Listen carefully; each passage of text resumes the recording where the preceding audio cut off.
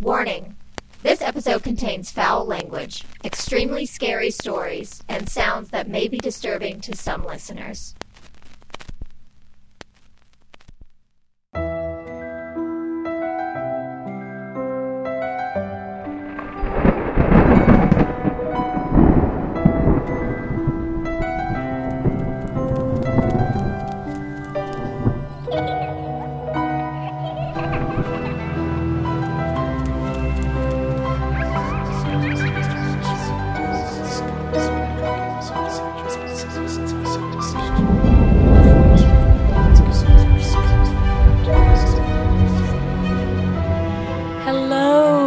Sweet weirdos. Good evening, boos and ghouls.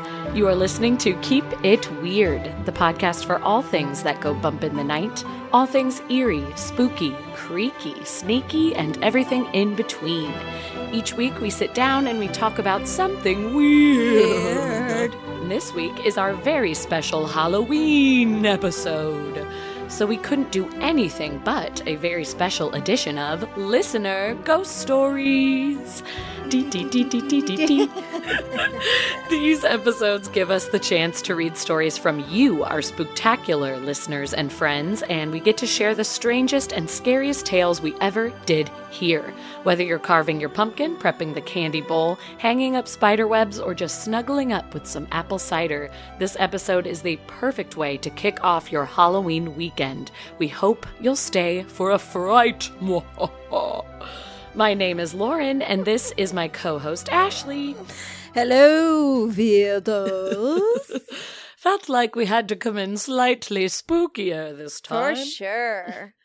Hi, I love our everyone. Halloween episodes. Hi, everyone. Happy Halloween in 2 days. Woo-woo. Super pumped about it. Halloween weekend is here. 2 more days till Halloween. Halloween. I watched Halloween 3 last night. That movie's so fucking dope. I don't understand why people don't talk about it more. I understand why it was a flop because they were going with the original idea for Halloween where every year it would be like a different story that takes place on Halloween, which is so amazing. I'm so sad we didn't get that franchise, but I know. It's I sad know they why didn't it was a keep up flop. with it. Because everyone was like, where's Michael Myers? But it's Right. such a good movie. It's such a good horror movie. And I just am now wish more people realizing would watch that it. Ashley, you are someone that will always fight for the third movie in a franchise. Exorcist 3 and Halloween 3. Halloween 3. I'm sure there's another one. Wait, what's the third Nightmare on Elm Street? Dream Warriors. I'll also fight for Dream Warriors. You know what I won't fight Exactly. for? Friday the What? 13th 3. It's garbage. But Friday the 13th 4 That is true. is my favorite That Friday is the 13th. True. I need to Yeah. see more of the Friday the 13th. I think I've only gotten up to 4, but I know that there's 8,000, so I need to see the other one. There's so many. I'm not sure how it happened, but all of our stories today are long as hell. So They if sure this are. episode is 1,000,000 hours long, I apologize, but also, do I It's a little apologize? bit of sorry, not sorry, because it's Halloween, Yeah. and so if it's long, it's long, Halloween. y'all. You're welcome. How about that? Yeah. But let's not waste any time. Before we get into it, I want to give a very special happy Halloween and welcome and thank you to our new patrons. This Woo. month, we were joined by Deja, who you will hear at least one story from today. And we At also least. added Ashley Trinkner, Holly Korzanowski, and Allie Gore to the Weirdo Club. Hi, new friends. Oh my God. Sorry, What? could you hear that? Yeah, of course. What was that? My God, I think our neighbor just dropped a bowling ball. Sorry, that made that me was jump out of my skin. That wasn't in your apartment? No, that was on the floor above. Oh my God, my Oh heart. My God. I thought your microphone fell. No, they just dropped something on their floor. Woo! I'm a little shaken up. I thought I was Seriously. being shot. Maybe I they don't know. died. Oh, I literally, Well, that's if they dark. Why didn't should just I say drop that? I know. That was really dark. If they didn't just drop a bowling ball, I don't know what that could have been. That was insane. I kind of want to be like, Alex, you might need to go check on them. Whew, okay, well. Well, now anywho. that you're adrenaline, it's a I very know. spooky episode because Heart our is neighbors pumping. are dying. Yeah. Hi, new friends. Thank you Hi, so new much for friends. donating to our show and helping us produce content. We love you. And I want to wish a very special happy 35th birthday. I think it's 35th. Happy 35th birthday to listener of the show turned friend, Laura Shapovalov. Yes. We love talking to you online. You have such a beautiful and wonderful family, and we just think you deserve the world. And I hope you have the happiest birthday and the spookiest Halloween. Very happy birthday. We love chatting with you, Laura. So great.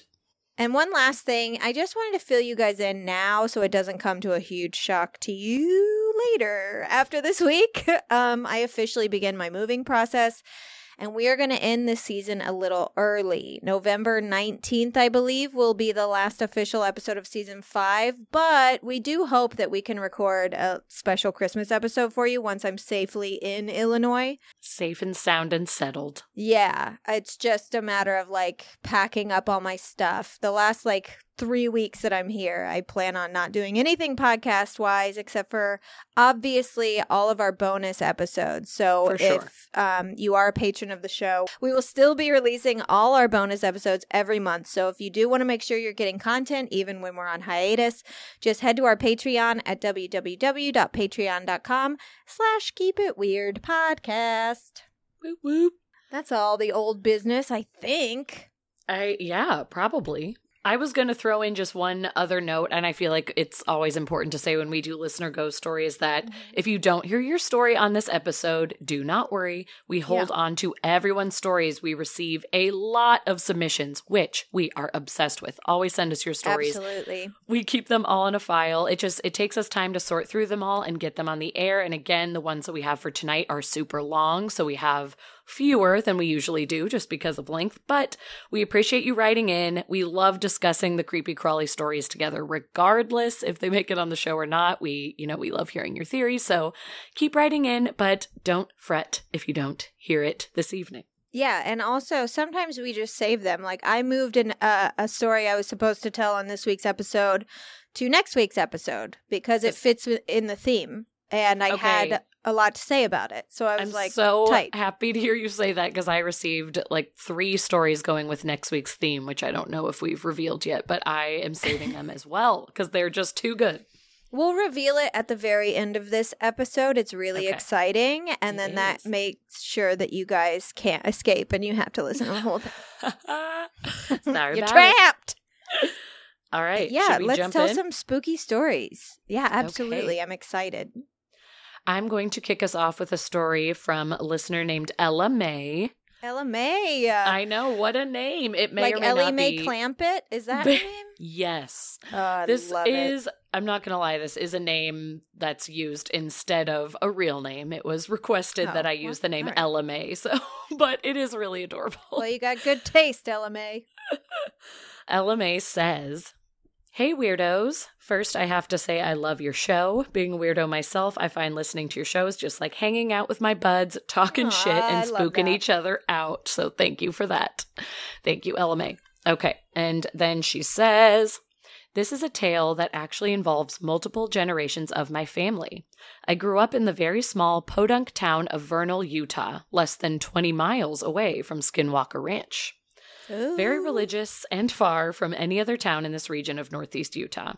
The tale starts with an abusive father, my mother's father, in fact. He was a pretty evil man, filling his children's heads with fear and regular physical abuse. Jeez. It was no life for any child. And as time went on and the children got a little older, my mom's brother turned to the Satanic Bible and Ouija boards as a way to escape. He had absolutely no idea what he was doing and must have called in some evil entities. Shit started to go off the rails at that point. And I must preface this tale with a small detail. There had been a little boy who drowned in the bathtub while his babysitter was distracted at this house. Not sure when, but long before my mom's parents moved in.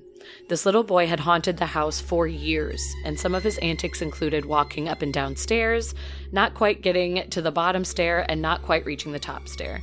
Ashtrays would fly off the tables and crash into walls. The piano in the home would play all by itself. Oh. Temperature changes regularly. Feelings of dread. There was tapping. Cabinet doors would open by themselves, etc. So all kinds of things were going on. My belief is that when my uncle brought the Satanic Bible and the Ouija board into the house, he summoned something evil to come through. Shit started popping off after he had a session with the Ouija board.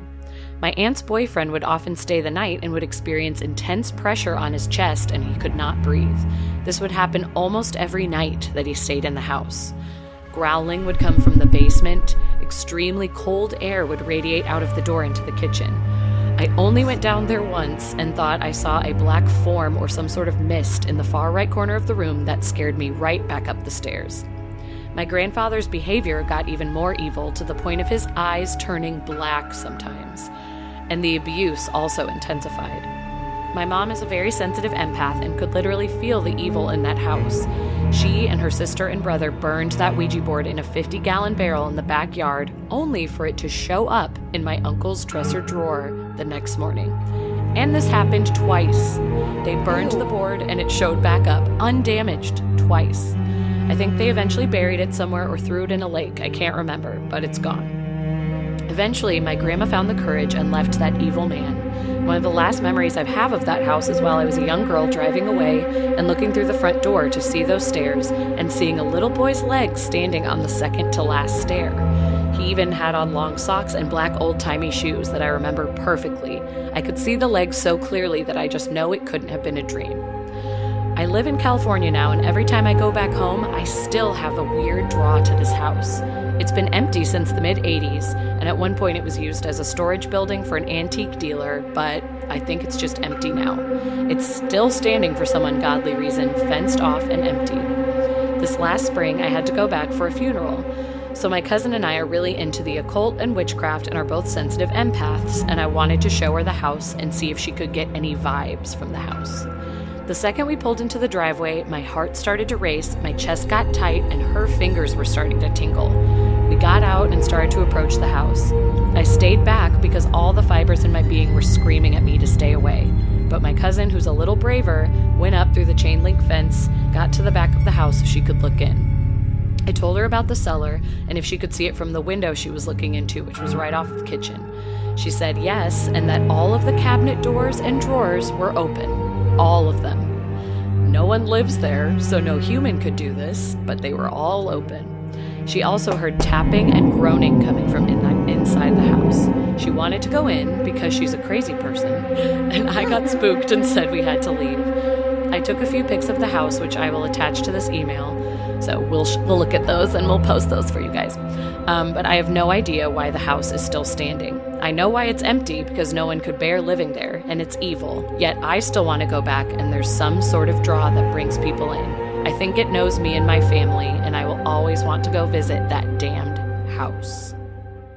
Yikes, bikes. Yikes, bikes indeed. Does this feel like a situation to you where it's the house that is like harboring the energy in regardless of like people? Doesn't it kind of seem that way, that it's not? Yeah, I mean, I just keep thinking of, I just started reading Salem's Lot, thanks to Billy last week. And all of our listeners, thank you guys, everyone that wrote in that was like, Ashley, you have to read Salem's Lot. So I am, all right? I'm on chapter 20. It's really good. Yes, ma'am. But there's a house in the book called the Marston House where, you know, the strange people move into, and it's like a house in town that like no one's lived in for I don't know how many years. And one of the characters was talking about how like sometimes you can't take your eyes off of it. And that's what like I immediately was like, it's like the Marston House. It sounds exactly like that. Oh, that's so creepy. Yeah, it's super creepy. Yeah, you can't help it. That's what it sounds like is happening here. Something is telling you to go there. Something's telling you to look at it, but it's awful. Yeah. I hate the imagery. We've talked about this on the show before because of the movie Sixth Sense and the scene where all of the cabinets and drawers are open. Yep. Like, it's such an unsettling sight, and that's all I can imagine when she said that part of the story. And I'm just like, no, especially if you know nobody has been in that house in years. I just hate it. I will say never get a cat, because I go into, I mean, our hall cabinets are always open. Our dresser drawers are always open, because Penny will just like scooch the dresser drawer open so she can crawl in. So you walk in and like 3 dressers are open. You're like, and then you're like, oh, there's cat hair all over my clothes. It was fucking Penny. It was the kitty cat. I also know what she was talking about when she mentioned her grandfather's eyes turning black, because some people might hear that and be like, yeah, fucking right. But it happens to me. I have brown eyes, and they're they're a darker brown, but in the sunlight, they're like very golden, like light brown. Mm-hmm. If I am sick or not feeling well, they are like so dark you can't see my pupils. Mm-hmm. So I think that absolutely happens with people with emotional changes too, like anger and stuff. Right. Yeah, funny enough, one of my other stories that I'm reading later this episode also has the black eye experience going on. And so I know. I was like, what is happening to all of our listeners? The black eye experience is now the phenomenon will be called. I know. But I thought it was so interesting that two of mine had it. And yeah, it absolutely is real. And I think if you have anger or possibly a little evil inside, it could come out. Absolutely. Well, thank you, LMA. That story was sufficiently fucking creepy. Terrifying. My first story today comes in from Carissa. Hello, Carissa. Hi, Carissa. And just FYI, you should absolutely check out their craft business. It's thecraftywarrior.net. That's where you can find it. And it is on hiatus right now, but it should be back in business for Christmas this year. So if you want some original craft ideas or crafty like items, that's where you should head for your Christmas shopping. Love it. But Carissa has a very, very scary story. And I'm going to tell you. I don't know if I'm ready. Carissa says, I used to have a delivery route, third shift. Part of my route had me passing through a national forest. The first few weeks going through this forest had the hairs on my arms standing up. It was in the first week that one day I stopped to get gas at the town just before going into the forest. I never walked away from the car. I used my card at the pump, blah, blah, blah. But as soon as I get to the forest, I feel like something is in my car with me. Okay. In the back seat. No. Ashley, I just talked about this, first of all. Something being in my back seat. Okay, I'm sorry. Continue. I didn't see anything through the rear view, and I was petrified of turning around. But I knew what it looked like all the same. To sum it up, it was an old lady with a face similar to the Scream mask with long, stringy gray hair. Ugh. Excuse me, Carissa. No. I'm upset. After a few weeks, I come to peace with whatever the fuck is guarding the forest. Basically told it that I respect the forest, I'm not here to tear things up, litter, whatever. Months later, and I'm being sent off to other areas to fill in. And I'm friends with the guy that took over my route, and one night we're both talking before the routes were set out to load up, and I asked him if anything had ever joined him on his route. He knew exactly what I was talking about. Oh, jeez. Knew it was in the national forest, and that something was in his back seat. Only his was some jackal-headed creature, not an old lady. Later, I asked someone else that used to have that route if they had seen strange things, again, in the forest. And it got to be amusing. Since I filled in on that route or anything, I never had problems anymore on that stretch. I used to see other weird things out here, though, mostly weird lights. One night I thought there was a police car somewhere until I realized the forest was way too dense in this area for a car to be in there. There were just weird, flashing blue and red lights. There's camping areas out there, but not on that main road. I usually don't discuss this much because people try to explain things away. But they weren't there, and I saw what I saw. So I talked to Carissa, and she was saying that this took place in the Monongahela National Forest in West Virginia. Which, first of all, Point Pleasant, anyone? Mothman? No? Hey, I see you. So, let me tell you, when I Googled that national forest, and then I just typed in the word P, the first thing that came up was Monongahela National Forest paranormal activity. So, Carissa, you are not the only one who has had experiences there. You're not crazy. In fact, it is a hotbed for strange activity, and I actually saw another story on another forum. It's super, super short. I just wanted to share with you another example of the weirdness that takes place there. So this was written in by an older gentleman, and I don't have a name, but in the early morning hours of December 1st, 1997, I was hunting with my son when I heard some weird sounds coming from a nearby gully. The sounds observed were similar to that of a woman screaming, followed by a strange sort of chatter as if someone were playing a recording of human-like conversations backwards. The environment is very wooded and follows along the Middle Fork River. The point of observation was near the boundary of the Cranberry Wildlife Preserve. I've been to that area several times before. I've witnessed black bear, deer, bobcat, grouse, you name it, but I've never heard such a spine-tingling sound as I heard that morning. And no, I have not returned. I would not either. No. But it seems like it's one of those window areas, like John Keel would say. What you've been saying. Yeah, this national forest is that same area that's just a hotbed for this activity. Because it doesn't seem like it's one particular thing. Like, it's not just UFOs, it's not just Bigfoot, it's not just ghosts. There's, like, creatures that guard the forest that sit in your back seat. There's, like, strange sounds. And a lot of the time when people talk about being in the woods and they're like, I could have swore I heard a woman screaming, it's like, was it this? And you play like the sound of, you know, a bobcat or a fox, and they're like, maybe. Because sometimes they sound like fucking screaming children or screaming women. Bobcats especially. I can't believe how much they sound like a human. But when it's experienced, like hunters that say they heard weird shit in the woods, I listen to them because they know woods sounds. Yes, they know what they're supposed to be hearing. Like. And they know if something is off, they know. That's like back in my hometown, in my like backyard at night, you can hear so many things. You can hear bullfrogs, you can hear bugs, you can hear whatever. And there's a sound that sounds like the sound in the Blair Witch Project. You know when it sounds like there's rocks being thrown? Yes. That sound. So you can hear that in my backyard, in my hometown. And it used to scare the shit out of me because I was like, the fucking Blair Witch is out there. Because my parents live in the middle of the woods. And I was like, it's the Blair Witch. We're all going to die. Until I talked to my dad about it. And he was like, that's deer hitting their antlers on stuff. Oh, that's like, kind of cute. What? And he was like, yeah, you know, they sort of like file their antlers down. Oh my. So they don't get too big, and they hit it on, you know, rocks and trees and shit. And that's what you're hearing. And I was like, well, don't I feel like a real dumb Silly idiot? Billy. Dumb.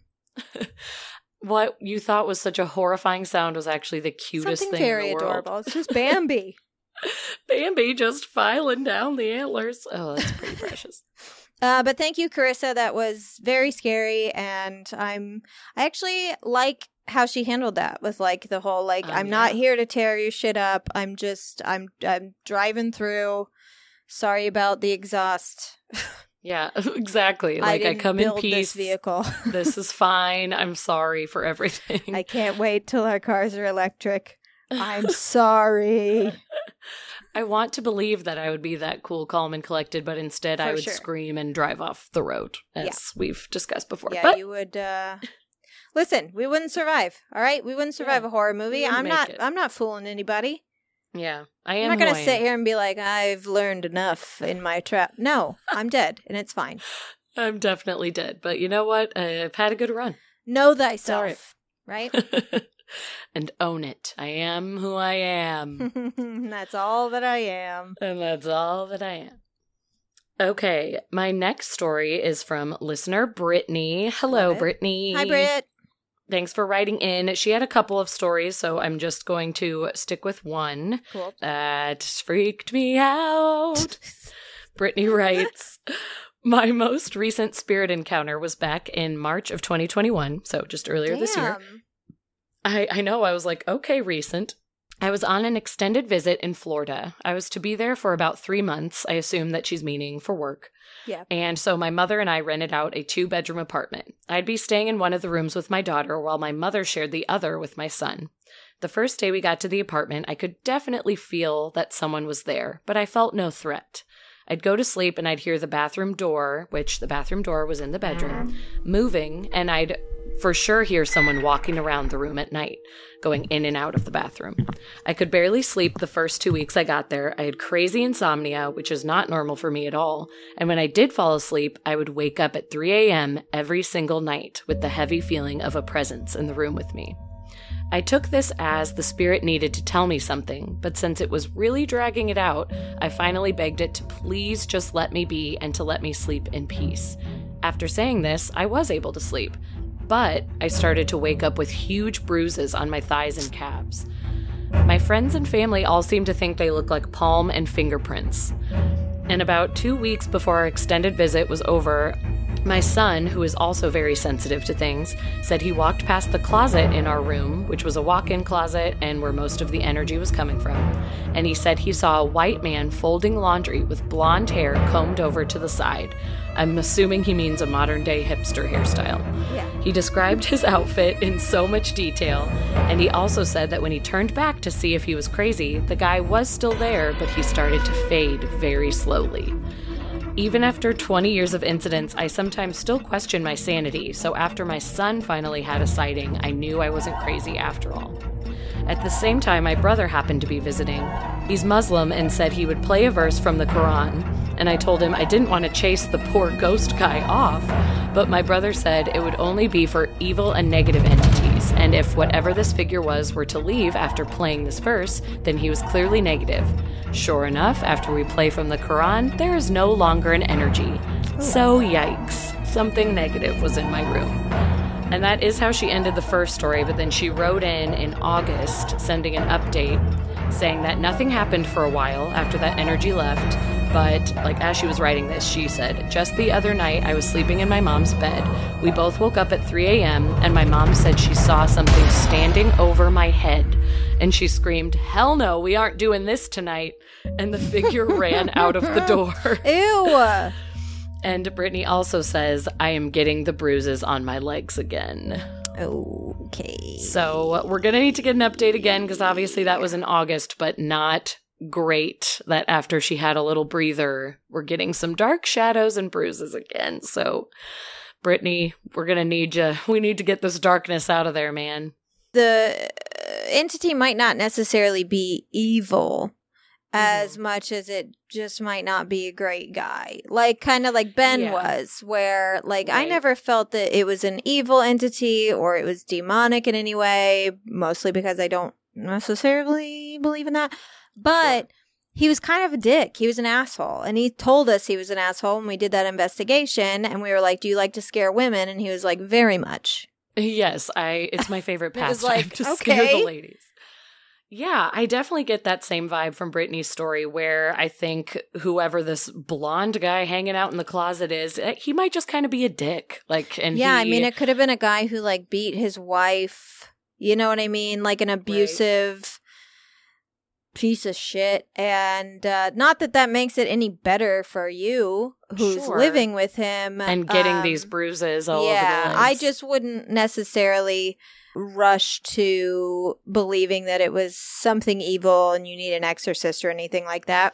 No. At the same time, you want to get rid of it, and that's totally fine, and you absolutely should, because honestly, I'm kind of bring the Quran back in, because that was working the first time. Yeah. Or just try more of the talking with it and the, hey, can you please leave? I really need to get some sleep, because that at least quieted him for a bit and allowed the sleep, but I guess the bruises were still coming, so I'm not exactly sure. Well, and I also just kind of feel like a lot of the time when it seems like they're acting out like this, that they do need someone to listen to. It's like they need therapy. And that's not your responsibility. Sure. You don't need to take care of this guy. I need therapy. I don't need to be giving you therapy.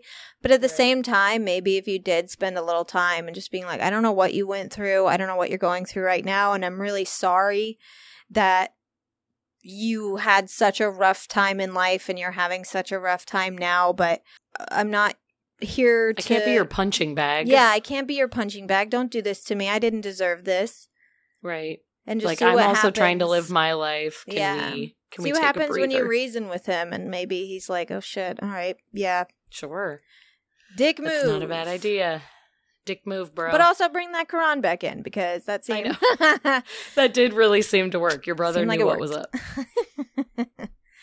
Thank you, Brittany. Thank you, Brittany. Bruises and scratches, I know they happen. I've witnessed it happening. And I just don't know. It goes against so much that I kind of believe in. But same. I think that's why it's hard. Yeah, that's the thing with believing, though, and skepticism is that my mind can always be changed. I also didn't believe that a spirit followed people until one followed me, and I didn't believe in dark entities and possession at all in any way, or demonic whatevers, until I read that book, and that was not a normal thing to happen. Right. So, be flexible, I guess. Yep. Be open-minded. Always. Open-minded. Your opinions can change, and that doesn't mean that you're... I think that's a big problem these days with, like... I don't want to get political, but like a lot of politics where like people will be like, this is what I believe in, and be like, really? Because that's not what you believed in last year. And it's like, yeah, it's called research because and learning. Learned. Yeah.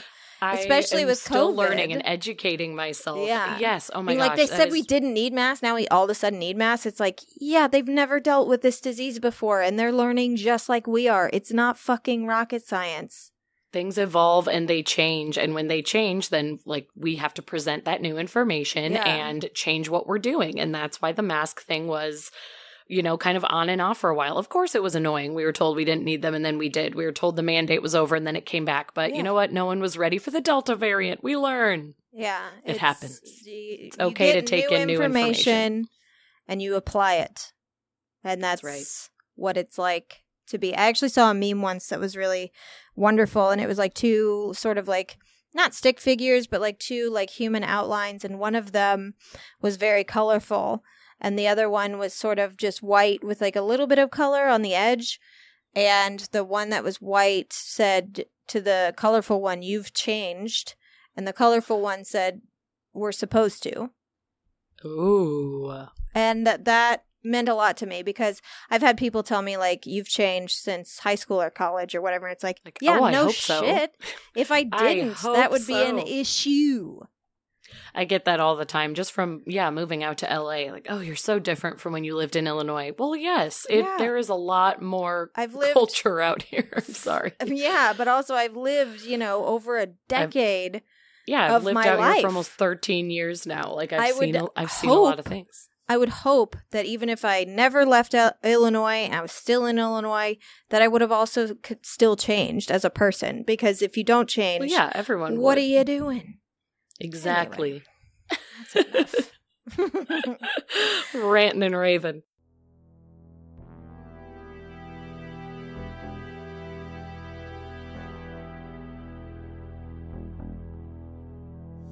This episode is brought to you by Liquid Death. Liquid Death. Are you bored with your everyday water? Want a swift, refreshing punch to the mouth? Want to look cool as hell while also staying hydrated and saving the planet? Well, it's time for you to try Liquid Death. Liquid Death. Liquid Death is a mountain spring water straight from the Alps, and the best part of it is that it comes in a tall boy can that looks exactly like your favorite beer. Yep. Want to go to a party and not get hassled about why you aren't drinking? Well, first of all, it's 2021 and everyone needs to get over it. But if you're carrying around some Liquid Death, you'll fly under the radar all night. Liquid Death seems like a strange name for a brand of water, but let me tell you, they are killing the game, murdering your thirst and helping bring death to plastic bottles. They donate 10% of their profits from every single can sold to fight plastic pollution. And I think that is the coolest. We love that journey for them. Head to liquiddeath.com/keepitweird to get free shipping on your purchase of water or merch. You can find Liquid Death at Whole Foods and 7-Eleven, but if you want to sell your soul, like we did, head to liquiddeath.com/keepitweird and join their country club. If you order 2 or more cases of this delicious cold water, you'll get a free t-shirt along with it. Head to liquiddeath.com/keepitweird to become a badass like you've always dreamed of. Liquid Death.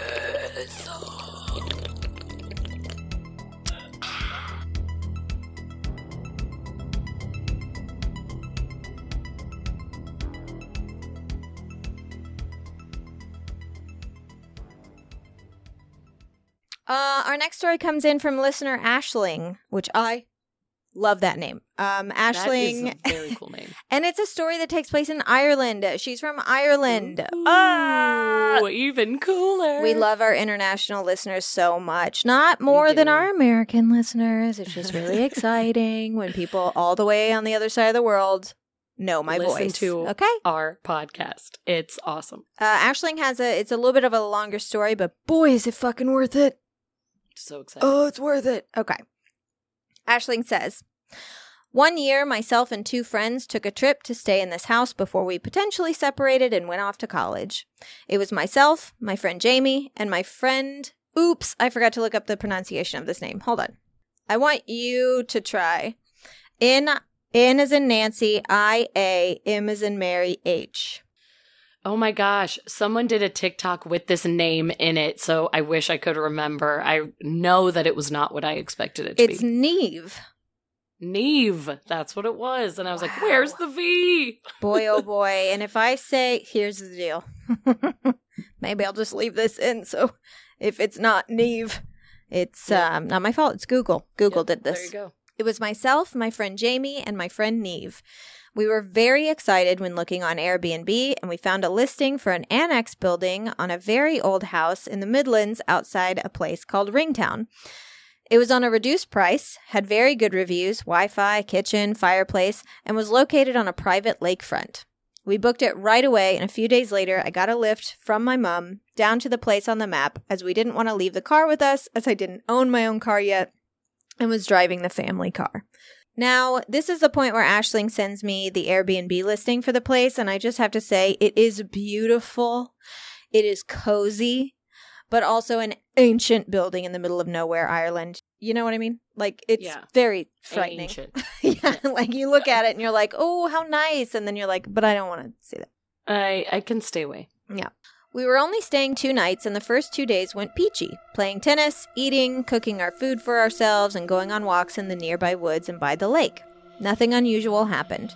That evening, around 6 o'clock, we got a call to say we wouldn't be able to get a lift home as Neve's grandmother had to go to the hospital, and she lived about 2.5 hours away, meaning her dad would have to go over there and spend the night and couldn't get us the following morning.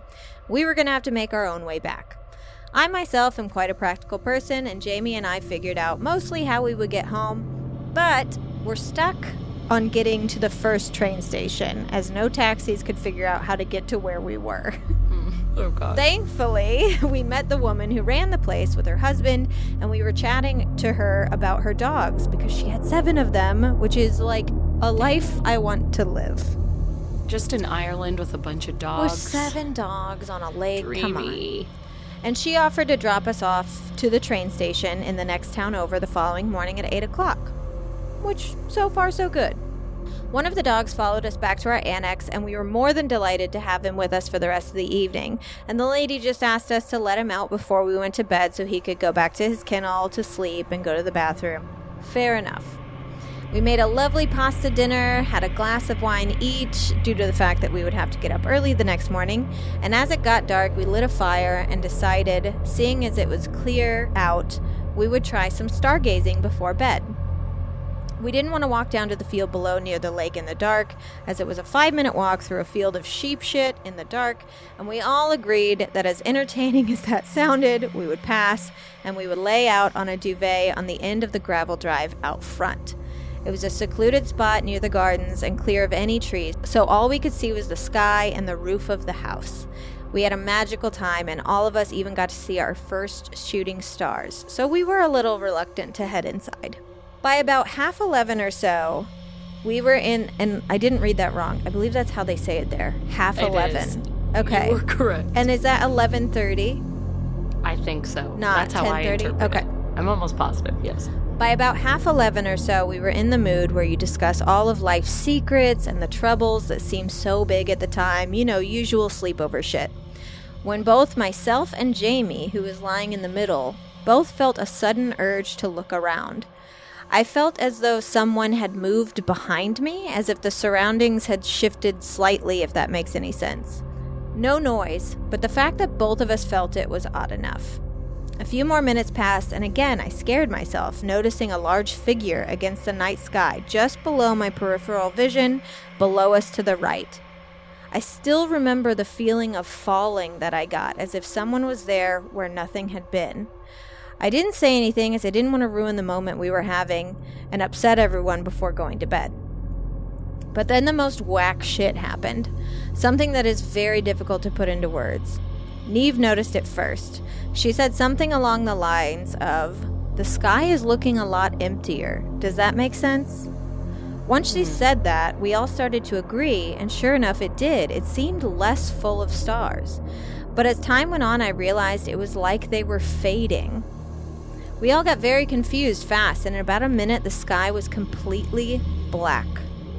I know that this was not due to any cloud cover. It wasn't that it just rolled in. The stars literally seemed to be turning off, like they do when you see the sun come up. Only it was still the dead of night. Looking back, I also want to say it suddenly got very cold, but I'm not sure if that was just my imagination or my mind playing tricks on me. But then, the dogs around the back started to bark like crazy, and Neve said she was convinced someone had been moving between us and the door. She couldn't explain it, just saying the gravel was crunching and we needed to go in. We agreed. That was enough deep thinking for the evening. We grabbed our shit, not even putting our shoes on, as we hurried across the gravel inside. We got to the door and I decided to flick on the porch light to see if there had been anyone out there or see if maybe it was even one of the dogs, but there was nothing. I also saw that there was nothing below us to the right where I thought there must have been just a tree stump or a garden statue or something, just field and gravel, and the sky was still pitch black. By now we were very freaked out, and Neve was getting very stressed, being the only real religious one out of the three of us. Not in a bad way, it was just very much for comfort. But she insisted on saying a quick prayer. Jamie and I closed all the windows and blinds and turned on all the lights, and I lit the fire back up. We were all too unnerved by what had happened and could not go to sleep, so we pushed the 2 double beds in one bedroom and we all hopped in. No way was I going to sleep in the second bedroom by myself. Kind of like how me and Tyler made you sleep by yourself on the Queen Mary. Forced me at the Queen Mary. It was awful. Hated it. Nothing happened for a while. We packed what we could for the morning and sat on our phones. We were doing the BDSM quiz like all good friends do, and we listened to music. Soon my phone was almost dead, so I went to put it on the charge, and then I realized the dog was still downstairs in the kitchen. So the 3 of us went downstairs to put him out. Again, no fucking way I was going down on my own.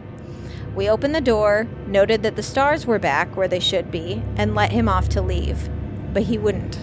We tried throwing a slice of ham out for him. Not an inch. Jamie had no patience and tried to shove him out a couple times before saying, "Fine, it's your choice, you're a grown boy." She closed the door and locked it. That was when the fire started to spit and hiss. It started to smoke, and I quickly went to give it a poke to try and put it out, and it started to blaze to life. But the smell from the smoke was disgusting. Unnerved, I tried to put it out to no avail. I don't know what I thought would happen if I poked it. I didn't really think that part through. And then the dog started to bark. We started to hear noise coming from what felt like above and below us, as if the whole house was creaking. It's important to note that the lights stayed on. Why I say this is because the Wi-Fi router went off, and where we were staying had no signal. We tried to call the owners, but of course now we had no reception either. By now we agreed that we couldn't stay huddled in the doorway and we needed to go upstairs and grab our shit or at least see what could be making the noise. I was beginning to feel very sick and dizzy, probably because of the smell of that unusual smoke, but Neve was getting a weird rash that looked like bruising on her arms and shoulders. Oh my. Bruises. She had run to the bathroom across the landing to put some cold water on it, but started to scream for us, yelling someone was in there. At this point, she was the most stressed out of all of us, and she was shaking and saying that someone had been behind her in the mirror. So then she explains the hallway that she's talking about, for whatever reason, had a mirror at both ends, which just seems cruel. Like, don't do that to your hallways. That's just awful. No. The house was still creaking, and I know that fire was still hissing downstairs, as the smoke smell had drifted upstairs. We immediately went back to the bedroom and huddled up, comforting Neve, who had insisted we cover the mirrors in the hallway with towels from the bathroom. Both Jamie and I are not easily stressed, nor do I rarely fall into a panic, but this all felt so wrong. It was like everything started to happen at once. It was then that Neve stopped to hush us, saying someone was in the spare room. She could hear them in the room beside us. I'm not sure how she first heard it above all the sounds in the house to begin with, but sure enough, it was there. The sound of someone in what sounded like hard-soled boots moving around in the next room. No. This was by far the scariest moment of my life. I cannot begin to describe how afraid I was. And then came the part that I wish I could change. We sat there and did nothing. I know it sounds very anticlimactic, but it was all that we could do to just sit there and pray whatever it was didn't leave that room. And at this stage, we were all so tired and desperate for it to be over. Neve was holding down vomit, and I knew myself wouldn't last much longer either. The door next door to us opened so hard we heard it bang against the wall and shut. And then all the noises faded, except for the dog downstairs who had started to bark again. We did not get up to investigate. We stayed there and we slipped in and out of sleep till morning. The next day we did not eat, just grabbed the rest of our luggage, cleaned up the pee from the dog during the night. We did not go near the room where we heard something. I also want to point out the Wi-Fi was back, but my phone was dead despite being plugged in that night. Jamie also had a smartwatch she was charging in the room as well, and it hadn't charged that night either. Might not be anything, but I thought it was weird. Outside, we met the lady of the house and we hopped in her car and we left. The first thing she said was an apology for any disturbances last night. We assumed it was from the noise in the middle of the night. However, when we asked her did she know what it was from, she was confused and said it was just the house alarm. She had been woken up to it going off and was surprised that we hadn't heard it. Instantly, we started apologizing, believing it was our fault when we let the dog out before bed, but she laughed us off, saying it wasn't from us. It was one of the third-floor attic windows around the back of the house that had been moved or pushed as if someone had been trying to open it, triggering the pressure alarm. Oh, goodness. She said the house was very old and the fittings may be warped and anything could have set it off. She wasn't sure what time it went off, but believed it must have been around 1 a.m. Unfortunately, that's all I can report. I'm sorry the email is so long. I really didn't want to miss out on any of the details. After this, we all went to different colleges and didn't have much time to talk about what had happened. Neve still had the weird bruise rash the following morning, but said it was gone the night that she got home except for a small patch on her left shoulder, which went away the following morning. I had checked the garden area the following morning before we left just to be sure, but there really was nothing there, so I have no idea what the hell I saw. Another detail is the last time I remember noticing before sleep was 1:42 in the morning, sometime after the noises had stopped, but none of us recorded or have any memory of the time from around the event. I've also done some research, but I can't find any explanation for the disappearing of the sky except for cloud cover, which I know that it wasn't. Wow. What on earth was going on? What on earth? I feel like usually we can come up with some theories and discuss what could have been happening, but I am not sure I have any clue what was going on. Me neither. Wow. I asked her, I was like, do you think like extraterrestrial? Because like this That's just seems like the first thing that comes to mind. Cuckoo bananas to me. But it also doesn't line up with any other possible alien stories that we've heard of. So I'm kind of like, ooh, but who were these things, that were people or spirits, or what was it? Yeah. I don't know. I don't either. I don't totally believe this story though, especially when she was like, and this is the part I wish I could change. We didn't do anything. We just sat in the room scared. And it's like, no shit. There's no way I'm going out there because I don't want to run into a man or a beast. I was going to say, you have no idea what it is. It could be an actual intruder who's about to murder you, or you might see like the most horrifying giant monster that you've ever seen in your life. Like I would have just sat paralyzed in fear the entire time. I know for a fact.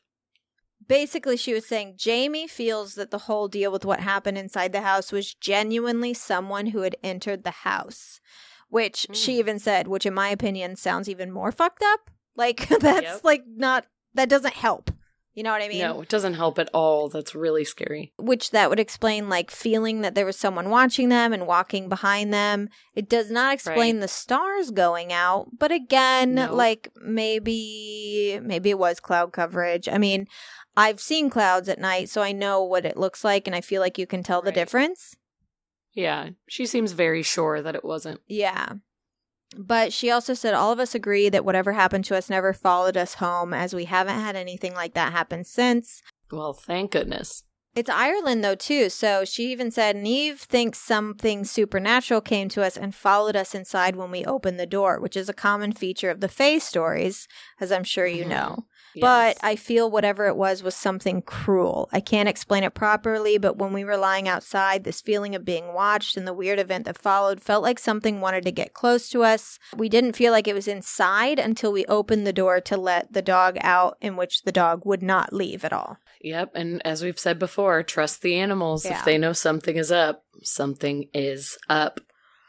So, well, thanks for that horrifying story. That was terrifying. That was terrifying, and man, she also I may have peed my pants a little. Ended the story, and honestly, where did the stars go? Where did they go? I have the same question. Same question, girl. I do not know. I don't know, and I hate that we don't know. Oh my. Yeah. Okay. All right. Well. On to the next horrifying tale. On to the next one. This comes from listener Jory, who we interact with a lot on Instagram. Yes, which for so long I only knew Jory's Instagram handle. So when we got the email, I was like, Jory? Oh, yes. I finally made the connection. So thank you for writing in. Jory says, this experience I'm about to tell led me to totally closing off as much as possible. I have always been sensitive, but this story made me want to shut it all down. I don't see spirits, auras, energy, etc. I just feel them. Bad presents itself as heaviness in my chest and my upper back. When it happens, I feel almost as if I can't get a full breath. And this happened specifically in Pocatello, Idaho, my least favorite place in the world due to its negative energy and horrible things that have happened there in the past. And it's only an hour from where I live. My boyfriend at the time was enlisted in the National Guard. Once a year, the Guard does a drill that lasts for 2 to 3 weeks in the desert. His best friend was also enlisted with him, and I became close friends with his wife. They had an infant son, and they lived in Pocatello.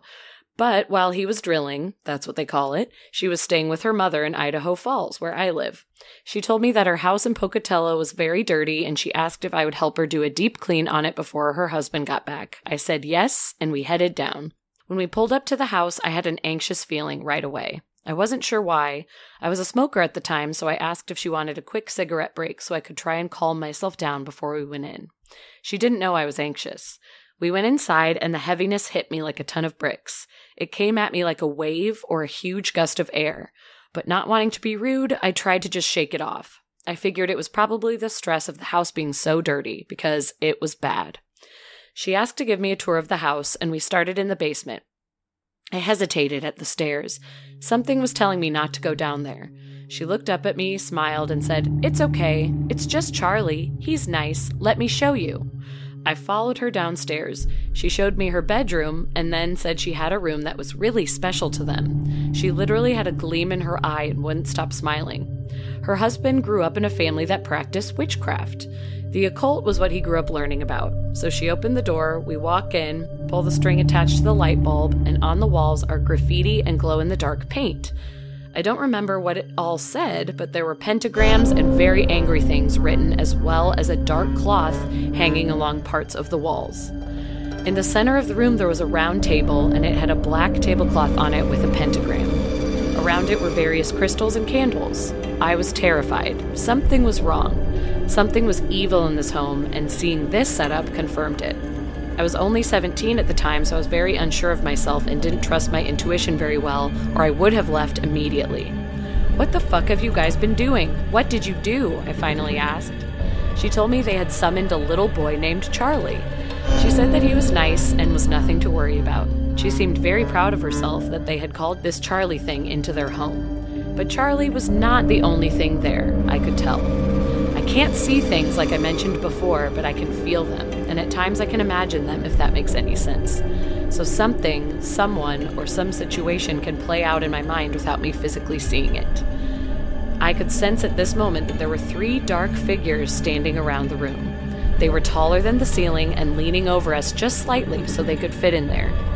The figures were shrouded in black hooded robes, and there was a shadow across each of their faces, but you could see yellowish glowing eyes and a toothy grin. I didn't notice them until I walked into this specific room, but when I did, I felt surrounded. I told her I can't be in here and I have to walk upstairs and go to the bathroom. I left her and her baby downstairs, and while I was in the bathroom, once again, I just knew that Charlie was in there too, and he was hiding. I realized that these things had to be evil if even little Charlie was afraid. After a while, she came up. Her baby was still asleep in the car seat carrier, and I said, "Let's just get the upstairs cleaned. I'm not feeling too great." I went to the kitchen and turned to the sink, got the water running so I could wash the dishes, and then my friend walks up behind me and just stands there. I felt and envisioned the creatures once again. One was behind her, one to my left, and one to my right. They were slowly closing in on me. I whipped around to face my friend, and I was pressing my lower back against the counter, leaning back as much as I could. She again just stood there, smiling at me, that same toothy grin and the glimmer in her eye that I could see in the others. I suddenly felt like I was being stabbed over and over in my stomach. I held my stomach, but there was nothing there. No blood, no knife, nothing. Then I felt it in my back and in my sides, so bad that I was literally crying out in pain, and my friend was just staring at me, face unchanging. I looked her in the eye, and her eyes were almost completely black. I could only see a faint outline of the blue that was in her irises. "We have to leave," I yelled. "We have to leave now." She tried to resist, but I grabbed the car seat in one hand and her arm in the other and ran out the door as fast as I could. Once we were outside and the door was shut, she suddenly was fine. The thing seemed to have stayed inside and her eyes went back to normal. She was asking me what was wrong, and I said I refused to tell her until we got in the car and were actually on our way heading home. Once we got in the car and I explained everything, she told me that she didn't remember anything happening and sort of blew me off. So we were never able to speak about it again. In fact, I didn't speak about it for years. Fast forward to present day, we have recently just reconnected on Instagram. I started going through her pictures. She has 4 kids now, 2 boys and 2 girls. Her second boy is named, you guessed it, Charlie.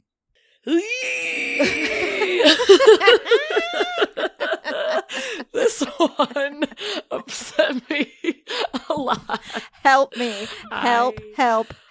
I hate all of it, especially that her friend just became this smiling clown that didn't know anything was wrong. Well, and I wonder if she did, because to me it sounded like you were set up. Yeah, definitely. You know what I mean? Like she brought her there for that purpose. Yeah. Like to sacrifice her to these ancient gods, because that's all I thought. I was like, these aren't ghosts. This sounds like cosmic beings. It sounds like, like, did you watch Loki? Yes. You know, the timekeepers or whatever the fuck they were called? That's what it sounds like the timekeepers. They're just like waiting for her. Yeah, or like creatures from Hellraiser, where it's like, they're not evil, but they're just sort of like beings that, you know, might seem evil because they just don't care. They look at us like we're cockroaches. Right.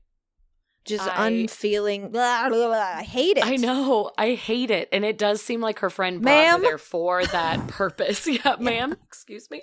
Ma'am. I'm happy that it sounds like they kind of took a breather and weren't speaking for a bit, because I am worried about what could have possibly happened if she kept going back to the house or kept that relationship. It just felt off. But yeah. And hey, we just talked about witchcraft recently, so like this is no hate to witchcraft. It just seemed like the way the friend was talking about it, that they maybe were almost trying to use it for bad things. I don't know. Yeah. It seemed weird. I think it's weird that she called the ghost Charlie and then named her son Charlie. Yep. I immediately was like, okay, are they trying to bring the Antichrist into the world? Do you know what I mean? Like, it's sort like of they were trying to bring that soul in for their future child. Which, you know, I'm sure people do shit like that. It always kind of like irks me when people automatically are like, I went and had this horrible experience and they were into witchcraft and there were pentagrams and all this stuff. And I immediately am like, that doesn't make them evil and like doesn't make your experience evil. But in this case, it definitely seems like this person, I would say the majority of people on this planet that practice witchcraft or practice Wicca or paganism or whatever would never ever fuck with anything like this. No, they would be responsible. These are the people that kind of give it a bad name. Not, you know, maybe something else was going on. I'm just going off of the very limited information I have about this. situation. We're going off just this horrifying story. It sounds like something was off. It sounds like she was like, oh, this would be a good sacrifice to Charlie. Right. We have to make a sacrifice to Charlie to bring his spirit into the... You know what? I'm going to stop talking about it because I just heard a sound from my closet and I'm done. God. I'm done. Yep. I'm done. Let's not mess with this anymore. Maybe just reading the story Jory, is thanks bringing a lot. something into our lives. Jory, thanks for writing. We love you. We love talking to you online. Please never stop writing us, but we're terrified. I'm done with this tale. Can't talk about it anymore.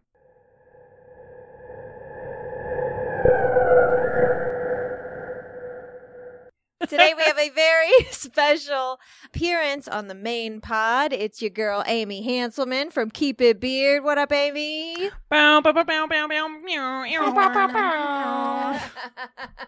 Amy wanted to step in. She got a very spooky story, and we wanted her to have an opportunity to share one for Halloween. We all want to be here to say Happy Halloween to you guys.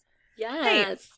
Hollowsween to you all, wieners. Hollowsween to y'all, wieners. So this story was gotten off the Jezebel Spooky Scary Contest stories. Love Spooky reading Scary. it. Do they still do that every year? Girl, yes they do. I love it. Thank you, Jezebel. Yeah. We love you, Jezebel.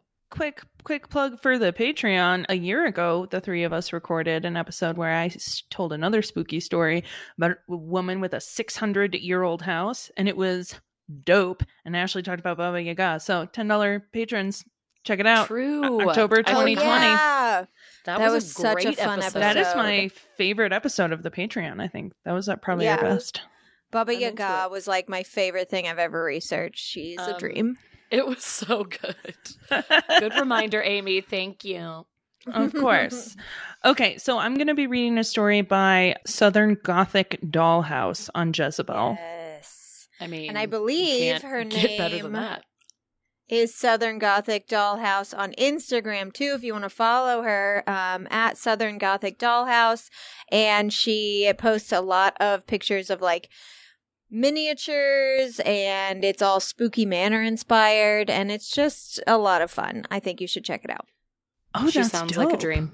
Mm-hmm. All of the ladies who post on the Jezebel Scary Stories are dreams. Okay, so this story is called Ghosts in the Walls. So she starts off by saying, I'd love to share a story with y'all that I love, though it's not my own. It was told to me by my very sweet, very Irish mother-in-law, who after telling me soups casually her grandmother survived the Boston Strangler by beating the shit out of him with her cane over dinner. Hell yeah. Hell yeah. I have learned to shut up and listen when she decides it's scary story time. Absolutely. Buckle up, because it's one of those ones that'll stick with you, reminding you that the world is fucked up and creepy, or so we all hope with this crowd. Yes, the spooky crowd. Yes. So back in the early 60s, when the world was pretend safe and kids could ride bikes after dark, only getting abducted 10% of the time, my mother-in-law was a kiddo, and her family moved into a military base after her father was restationed. Her sister was in college and was staying with them while she tried to cram some summer studies in. She describes the place as typical small town charming, not a ton of folks around, but lots of lovely nature and etc. She and her sister shared a room, and her sister used their closet like a little desk area where she would study late into the night before climbing in bed. The other part of the duplex was occupied by an old sweet vet in a wheelchair that would hang out on the front porch all the time, and they'd make polite small talk with him when they went in and out. He looked pretty sick and feeble, so they'd give him leftovers from their dinner to make sure he was eating all right, that kind of thing. So after a few weeks of staying there, my mother-in-law's sister started saying things like, I keep hearing footsteps going up and down the stairs. I think there might be ghost children still here. It was weird because it's a single-story house. There used to be an attic, though no way to access it, so my mother-in-law chalked it up to her needing attention. A week later, she'd say things like, you guys, I'm hearing scratching behind my walls. Do you not hear that? I'm pretty sure it is these ghost children. The following week would be, it's getting so creepy. I can hear the ghost children breathing behind my wall while I try to sleep. And I keep smelling smoke. Do you think they died in a fire? all that good stuff you hear in these kinds of vintage spooky stories. She was clearly tuned into something in the house nobody else was experiencing, and being a practical lot, nobody was really keen to investigate. So months passed, nothing came of it. The summer ended, life went back to normal. The sweet old vet that used to live in the duplex next to them passed away, and they were offered the opportunity to expand their living space across the rest of the property, which they hopped on pretty quickly. So once all of his things were relocated, my mother-in-law and her father dropped in to do a quick walkthrough of the additional unit to see what they were working with, figure out if there was a way to join the two units, all of that.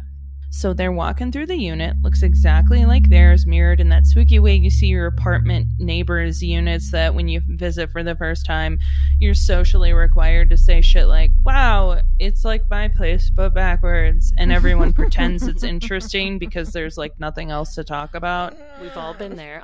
We've all done it. Wow, this place looks the same. Yeah, it does. Okay. Anyway. Yeah, but there's this door they find in the kitchen that they definitely don't have in theirs. So they open it. Before them is a set of stairs that goes up, which is weird because they're in a one-story floor plan.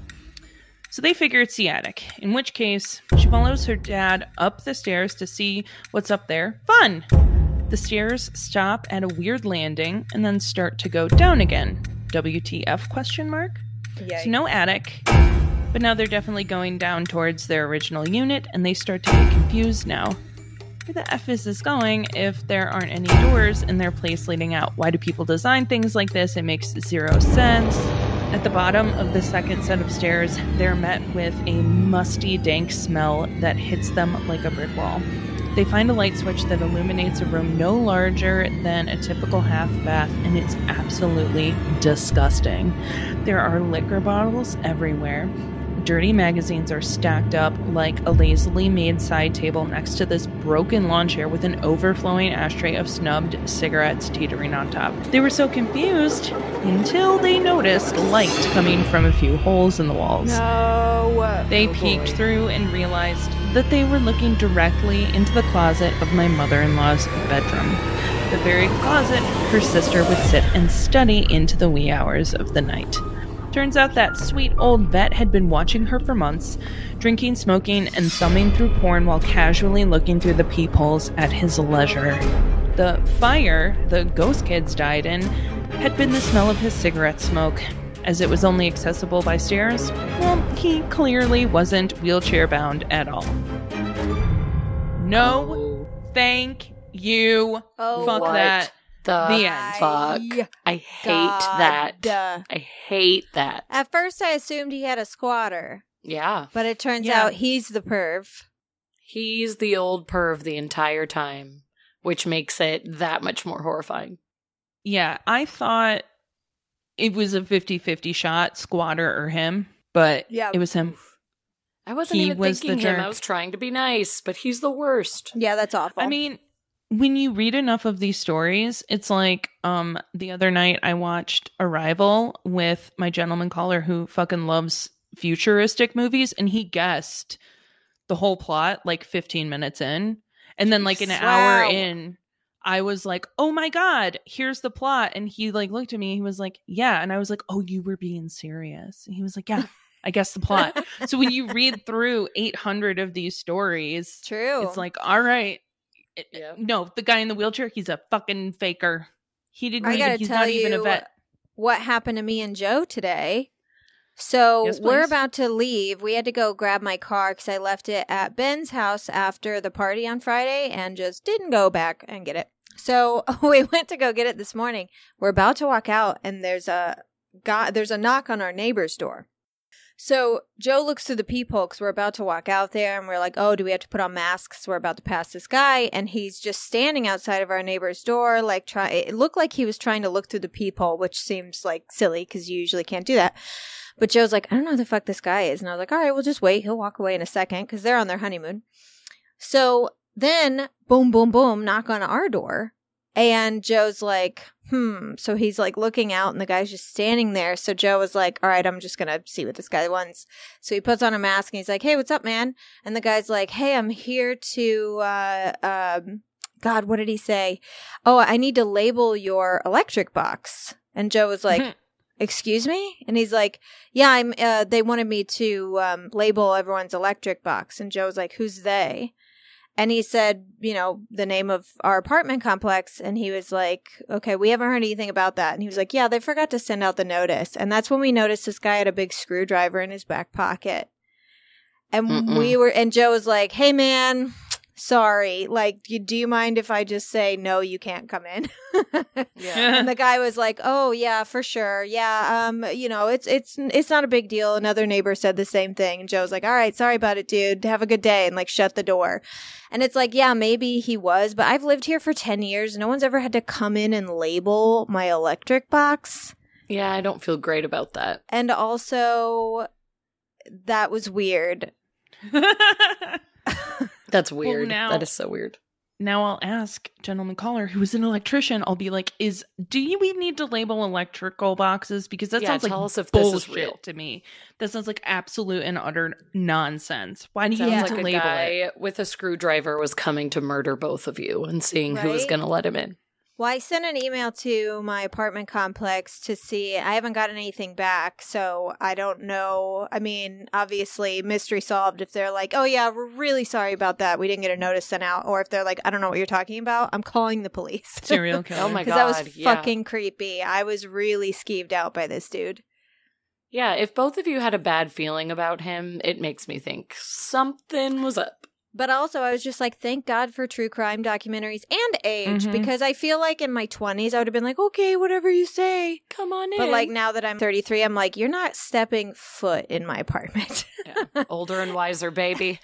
I am too old to die young. Too old to die There you young, go. man. Genius. That's right. Well, that story was amazing. Thank you so Thank you, much, Amy. Amy, for reading that Of for us course. today. Thank you for having me. And now I shall say goodbye. Goodbye.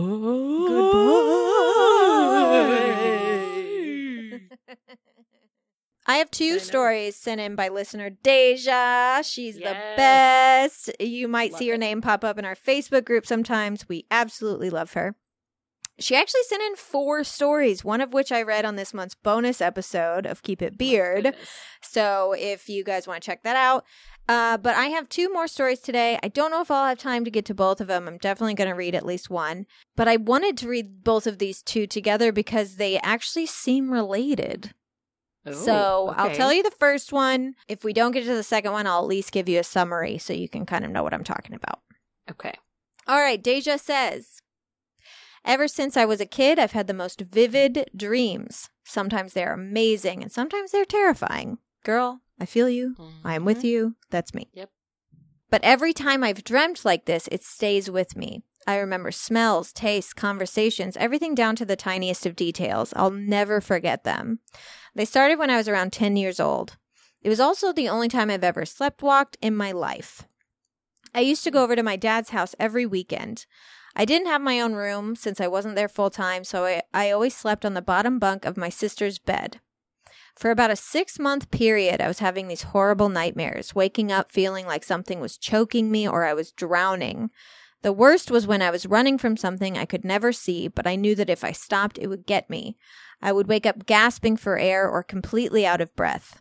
I even had marks sometimes from where I would claw at my own throat as if trying to get whatever was choking me to stop. Jeez. I usually woke up the whole house as I would scream every time it happened. My dad and stepmom would just tell me to pray and go back to sleep. Insert eye roll here. My older sister, not really knowing what was going on, just wanted to go back to sleep. All I wanted was to not be alone. One night, my anxiety was really bad, as the night before I fell off the bed from having such a restless sleep and I hurt my arm. I didn't want to go to sleep, but I was so tired. I only had one more night before I got to go back to my mom's house. When I was there, I did not have these night terrors.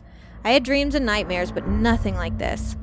So as I was laying there falling asleep, sweating from the terror I was about to experience, a sense of calm came over me. It was like a wave of warmth, like an invisible hug. I get emotional thinking about it because that's really all I wanted, and it felt so nice. I don't remember falling asleep, but I remember my dream vividly that night.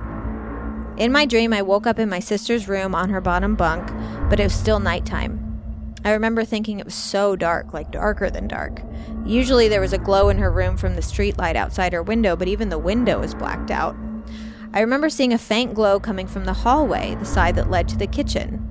To help paint the picture, when walking out of my sister's room, to the left was the rest of the bedrooms and the laundry room, and to the right was the kitchen and the living room. I remember walking out of her room into the hallway and feeling an overpoweringly cold and dark feel coming from the back part of the house, back where the bedrooms were. When I went to turn to see if something was there, the light that seemed to be coming from the kitchen got brighter, distracting me. So I turned and walked towards it and into the kitchen. The rest of the house just seemed too dark, darker than just the lights off. While the kitchen had no lights on, it just wasn't as heavy as everything else was. It was also a lot warmer, like when the oven is on and you can noticeably feel the temperature difference as you walk in. As I walked into the kitchen, I noticed the glow was coming from the window that was behind the table. It was a white-blue glow, like the moon, but it took up the whole window as if the light was right outside the window, shining directly in. Sitting at the kitchen table, blocking out part of the light, was the silhouette of a man. A black, featureless shape of a grown man. Normally, I would have freaked the fuck out, but for some reason I was not scared at all. It was like he knew I was going to be there, and I knew he was going to be there, and that everything was going to be okay. His figure sat there looking at me, at least I think it was. I couldn't see his face. He stood up from the chair but never took a single step closer to me. We stood there, in that kitchen, for what seemed like hours, neither of us talking, neither of us moving, but it felt like we didn't need to. It felt like being in each other's presence was enough. I didn't feel alone. I felt warm, I felt safe, and I felt at peace. As the hours of peaceful silence came and went, I never took my eyes off him. Partly because I wanted the feeling to last, and partly because I was afraid of what was behind me down the too dark hallway. I noticed the kitchen was getting brighter, this time with a warm yellow-orange glow. I thought to myself, that must be the sun.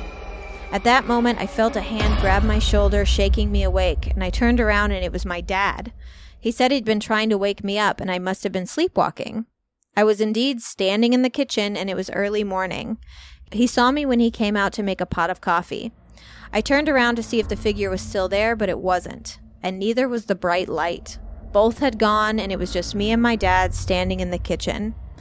He told me to go lay down, but I wasn't tired. I felt well rested for the first time in a long time. I thought to myself there was no way I could stand there all night and feel this okay, but I was a kid. What did I know? I chalked it up to a super weird dream of some sort. But that was not the last time it happened. For the next few months, every time I went to my dad's house, I had the same dream. I woke up, made my way into the warm kitchen with the white blue light, and there he stood, dark and featureless, but so comforting. We stood together in silence, and every time someone would eventually come wake me up, whether it was my dad, sister's brother, or stepmom, and tell me to go back to bed, but I never did because I never needed to. Until one night, it all just stopped. I laid down, went to bed, and woke up still in bed. No visits, no dreams, no night terrors, just sleep. And I felt fixed. I know it sounds crazy, but even though I still have nightmares and very vivid dreams, I've never had them as horrific as I did before he came. For years, I didn't tell a soul about it, mainly because my family didn't talk about stuff like that, and I feared what they would have said. As I got older, I would often think about him, the silhouette, what or who he was. I felt like he was protecting me from something, and I don't know what. I do know that as we got older, I asked my sister if she ever had any weird experiences in the house. She told me that she could never leave her room at night, that the hallway towards the back of the house terrified her, and sometimes it was so dark that it felt suffocating. She said when I started sleepwalking, she wanted to stop me from going out there, but was too afraid. She also told me that one night she tried to talk to me, told me I could come lay with her in bed and not to go out there. Supposedly, I told her that I was going to be okay and I was just going to go see a friend and I would be back in the morning.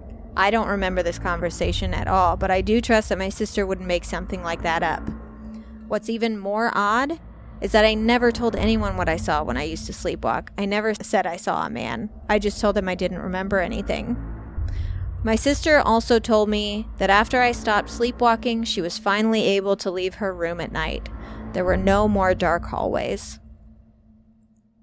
Whoa. Very strange. What? Oh my gosh.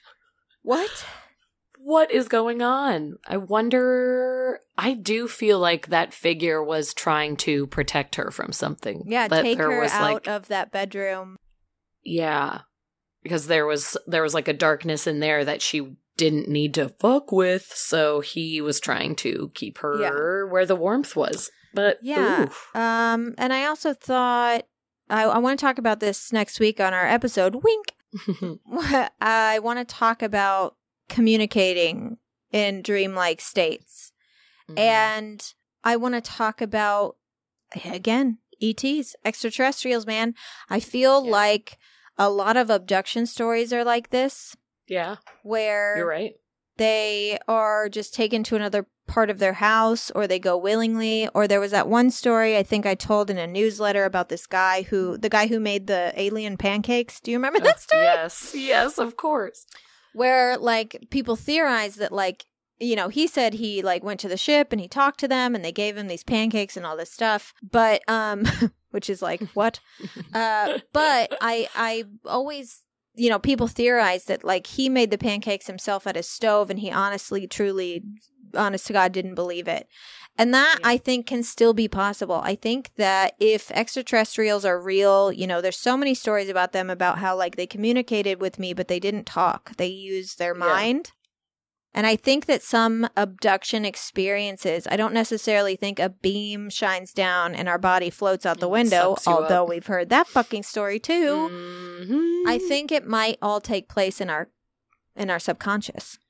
Yeah. And I mean, that's like basically everything that we discussed with Caitlin on our aliens episode with her, is that like so much of it can just be in your brain and throughout your dreams, and you're having the communication with them through your dreams. So it's not a bad theory to say that she could have been having an experience like that. Regardless. But my goodness. Yeesh. Yeah, that was scary. Thank you, Deja. Do you have one more story? I do. Okay. Why don't you tell your story? We'll see what the time is like, and then I'll finish up Deja's. Okay, sounds good. Okay, great. Yes, this is my last one, and it comes from listener and now friend Courtney, who also hosts the podcast Nefarious Nightmare. I love Nefarious Nightmare. You guys should check out Nefarious Nightmare. They're new, and Courtney is very nice. Yeah, Courtney is awesome. Like, I mean, Amanda and Courtney are both awesome. Go check out, but Courtney's the one who wrote in, so that's who we're talking about today. But go check out Nefarious Nightmare. They're new, they need some love, and they're right up all of your alley. If you like us, you'll like them. Here we go. This story kind of has a mix of a few things, but it's horrifying. Courtney writes, when I was 14, I moved in with my mom. About 6 months after that, my mom got with my stepdad at the time, and we will call him R. About a year after that, my sister also moved in. She and I had to share a room for a while, and during the transition of her moving in, she slept on the floor. R was an abusive fuck, and he loved crack cocaine. If it looked like crack, he would smoke it. And this dude did the unimaginable to my family, and especially to my sister and I. It was horrible. He had this big stereo that came from like 1987, and it was one of those record player, cassette player, radio, and record player situations all in one with these huge speakers. He stored it in our room because there was just no room for it elsewhere. I was an aspiring musician at the time, and I played a lot of keyboard, so I rigged it where I'd take some headphones and record my music from the microphone jack. Just for reference, I am currently 38, so this was late 90s at the time. It wasn't the ideal situation, but it allowed me some way to escape. It made good out of a shitty situation. Anyway, I had to set it up to where there was the main component, and then on the right of the component, the speakers were stacked on top of each other. There would be times where our dog would just shoot into that room as fast as he could, sit there, and bark at the speaker. But we really didn't pay much mind to it at the time. There was a night around the summertime where I woke up at 2 a.m. and noticed that things on my side table were slowly moving. I kind of passed it off as my eyes playing tricks on me, but dude, I was frozen in fear. I finally looked down to the floor to see my sister sleeping and thought, well, she's fine, so I'm just going to turn over, and if I can't see it, then it can't see me. Good plan. Then, I was like, I would do the same.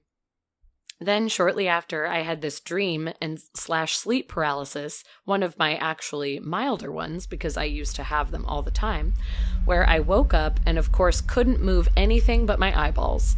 I would look around and everything in my room looked as if it was the same, except I saw 4 shadowy figures in my window with hats on. What is going on?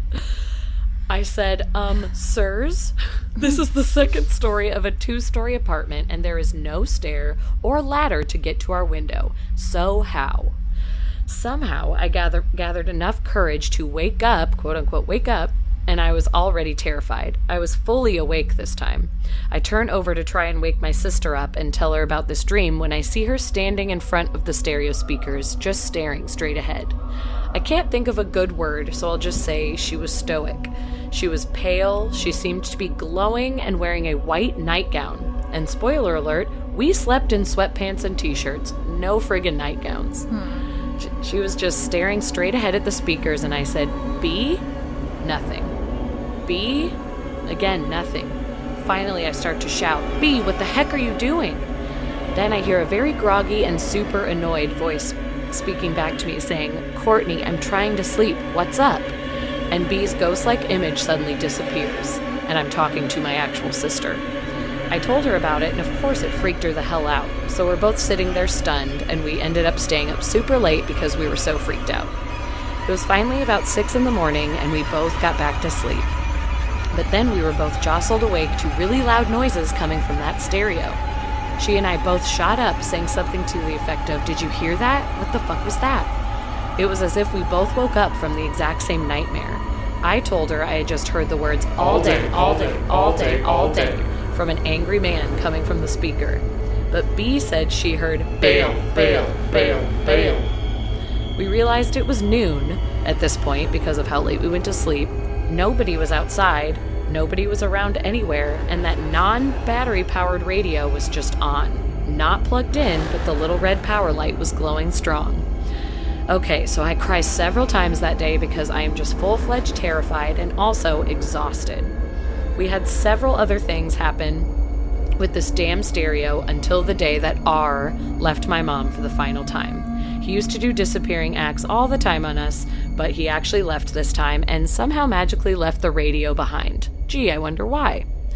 We dealt with some residual shit until we ended up throwing the stereo into the dumpster, and then we never had issues again.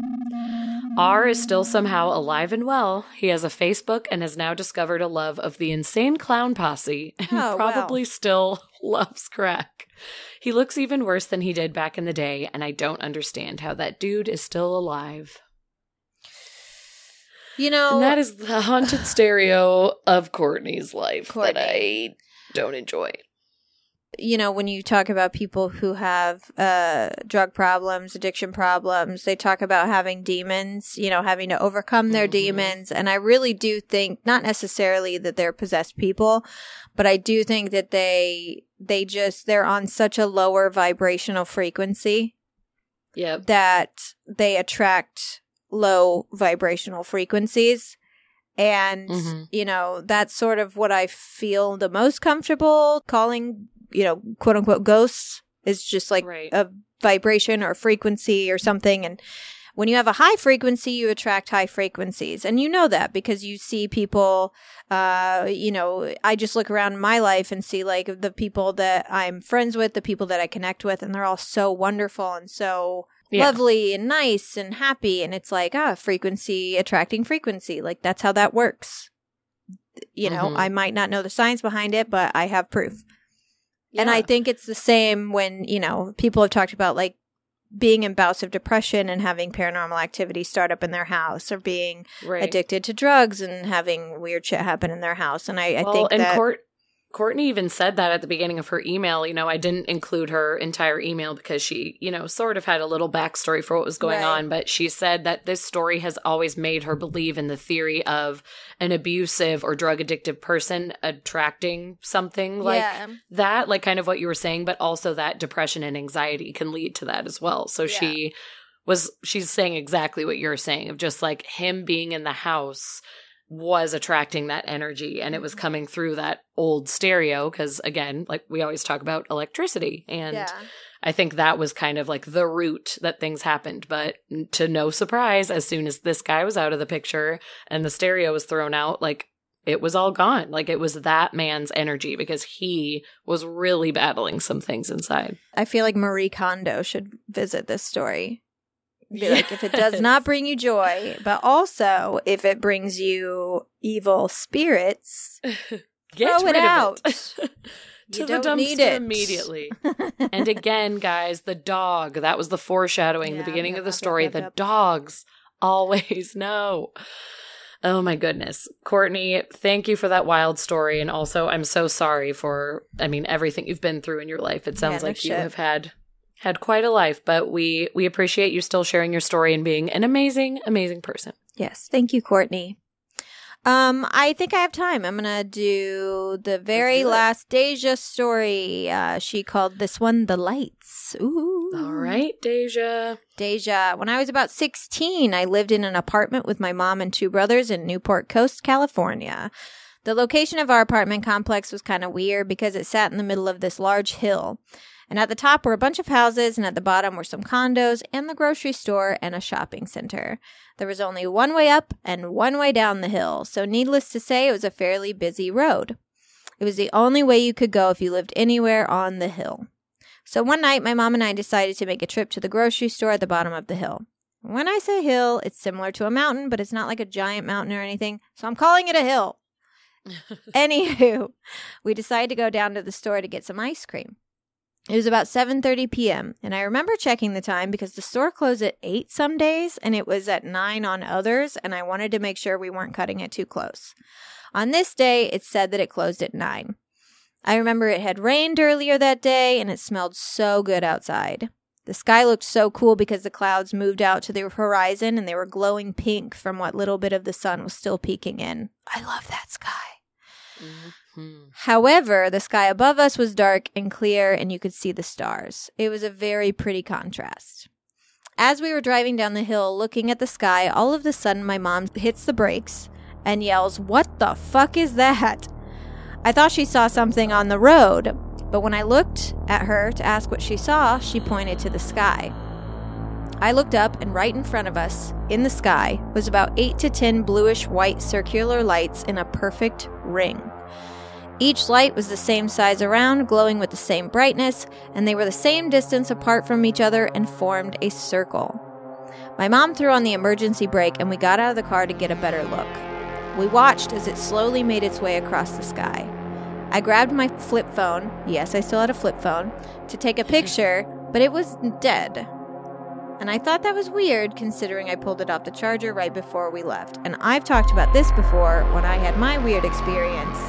Those old phones, it's not like iPhones where it's like, it's dead in a day. Those things were charged for like a week. So yeah, they could kind of withstand anything. Yeah. You could even swallow them. So sorry, I forgot about that story. We stood there in awe for about 10 minutes and followed it across the valley. It went behind some lingering clouds and popped back out again, so we knew it was fairly high up. All of a sudden, it shot over the mountain as quickly as it showed up. We were baffled. We had never seen anything like it. My mom used to be married to someone in the Air Force before I was born. We lived next to an Air Force base in Vegas as well as our previous house in California. We know what planes and jets look like. This was nothing we'd ever seen before. The perfectly circular lights formed a perfectly circular ring, and in the middle of the lights there had to be something solid because it blocked out the stars in that space. The lights did not flicker. They weren't flares. We have seen flare shows, and they weren't balloons, and they weren't blimps. We were at a total loss. I told my mom we should go get our ice cream and tell the boys what we saw when we got back. We got in the car, but when my mom went to start it, it was dead. She didn't even shut the car off when we got out. She just put it in park and threw the brake on. We hadn't even noticed the engine wasn't running. We looked around and were finally aware that we're in the middle of the road, a very busy road, yet no one had come up or down it the whole time we were there. Regardless of who was coming up or down the hill, we couldn't leave the car in the middle of the street, so we decided to try and push it over to the side of the road. She got in the car to let off the emergency brake and to try starting it one more time, and it started. However, the whole dash was dead. No lights were working, the radio display wasn't working, nothing. I was just glad the car started, so I said, let's just go to the store, get what we need, and go back home. We can figure this out later. We got to the store without anything else happening. And when we walked in, the cashier said the store would close in 15 minutes. I told her I was sorry, that I thought it was one of the nights they were open till 9. And she looked at me weird and said, it is. And I was confused, so I asked her what time it was. She said it was 8:45 p.m. I was freaking out. We left the house at 7:30. It takes maybe 10 minutes to get down the hill. We only watched the lights for about 10 minutes, or so we thought. Yet here it's been an hour and 15 minutes. But to us, it was at most 30. My mom just told me to grab the ice cream so we could go, and I did, and we sat in silence the whole ride home. I kept looking up at the sky to see if I could see the lights or the UFO or whatever the hell it was. I didn't see it, but what I did see was traffic again. Cars going up, cars going down. If we stood there for as long as we did, I want to know how it's possible that not a single car passed us going up or down the hill. When we finally got home, my brothers wondered where we had been. They said we were gone for over an hour. They tried calling my phone, but it was dead. My mom had forgot hers. We explained what we saw. What we could, anyway. We couldn't explain how it took an hour to get down the hill because to us, it didn't. We still have no explanation for what occurred. I do know that ever since, whenever I drive or ride in a car at night, I always pay attention to the skies. So, extraterrestrial. In the words of Katy Perry. Yeah. Sounds supersonic. Yep. Yeah. I'm now on the alien theory because you did say that these two stories could be connected, and that makes so much more sense to me now. Especially when you think about people who talk about alien abduction, people who have talked about having close encounters in their life and alien abductions and stuff like that. A lot of the time, it's not just once. Right. They have multiple experiences, almost as if these entities keep tabs on the same people. Yeah. For whatever reason, whether it's that it's just easier, whether it's that we're sort of like an endangered species, the same way that we put, little tags on cows' ears or little like rings on birds' legs. Maybe Deja has a little tag. Yeah, I mean, there's a reason that we have jokes about having like an implant, like a microchip implant when it comes to abductions, because people do seem to have multiple experiences, even when they move to a different part of the world or a different part of the country. They are easily found. And maybe it has to do with DNA. There's that theory. Yeah. That some people have DNA, or maybe our ancestors, maybe they keep track on the same bloodline. Like, I don't know. But the reason I felt extraterrestrial with the man was the like blue lights coming in the window. Yeah, the glow coming through the window definitely was like that had my brain going a little crazy of like, well, wait a second. And communicating, subconsciously. And then I read another story of hers, and then I read this one, and I was like, there it is. Well, and then this one is so much more like on the money of what we have talked about in abduction stories, and the loss of time, the light in the sky, it's all of it. Yeah. And so it's like for us to even have that little inkling with the first story, then now to hear this, I'm sort of like, oh, Deja. Okay. Deja, I think that the good news is, though, especially since you've had that first experience and it was a very positive experience, and the second experience creepy, but like you were fine. Nothing happened to you. I think that I would find comfort in that, almost as if I was being maybe not protected, but at least kind of looked out for in some way. It's a little bit of like a guardian angel situation or a guardian alien. Alien. Yeah. I mean, you even felt the warmth from, the first experience. You felt the warmth and the happiness. So it's sort of like, I don't think anything is out to hurt you at all. No. Which is good. That's good news. What I learned from this episode is that the world is a terrifying place. There is just too much about our world we do not understand. Almost every single one of these stories had to do with an entity, whether it was a human entity, non-human entity, some sort of entity. And I know that that's a lot of ghost stories, but this seemed very like a collection of stories about things sort of invading your home or invading your private space and sort of watching you, communicating with you, terrorizing you. Like it was very, and they all seemed like something different. They were all so different, but then also had some random similarities too, which was bruising, black eyes. Silhouetted people. Man, oh man. Shadow people. How do we do it every time? I don't know. I'm going to have some nightmares tonight. A fucking old lady with a scream mask face? Like, why? No, why is that image put into my brain? Yeah, I still don't like that. That story and Jory's story are going to have me. Yeah. I have to like go watch something happy immediately. Yeah. I was going to go watch a horror movie, but I think maybe I'll be like, Joe, do you want to just watch Modern Family? We watch a comedy. Or just watch a horror movie you've seen a million times that like won't affect you. Me. But that is all the time we have this week for Keep It Weird. Thank you so much for joining us. Thank you to everyone who sent in stories, whether we read them or not. Thank you, thank you, yes, thank you. Thank you. It's one of our all-time favorite things is getting to talk with you and getting to read about your experiences because hachi-machi. It is quite a time. Quite a time. We hope you have the spookiest Halloween in history. Make sure you're following us on social media at Keep It Weirdcast to keep up to date on what we're up to. Next week, here it is. We're being joined by one of our all-time faves to talk about something we've had on the docket for 5 years. Forever. Eric from Goth Yearbook is joining us to talk about... I can't what? Do it. Dreams. We're talking about dreams. We're going to talk lucid dreaming, dream interpretation, dream science, and even night terrors. We've got a couple more stories to tell. It's going to be a really good time. I'm so excited to do my research and record this episode for you guys. If you love listening to our show, think about joining our Patreon at www.patreon.com/keepitweirdpodcast, where you can donate as little as $1 or as much as $10 a month to our show and help us ensure that it lives on in the hearts and ears of thousands of weirdos all around the world. Mm-hmm. In return, you'll get discounts on merch, bonus episodes, and a monthly newsletter.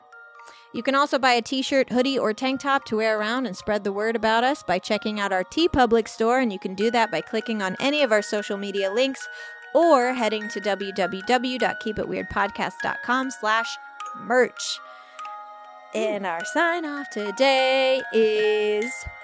This is Halloween. This is Halloween. Halloween, Halloween, Halloween, Halloween, Halloween.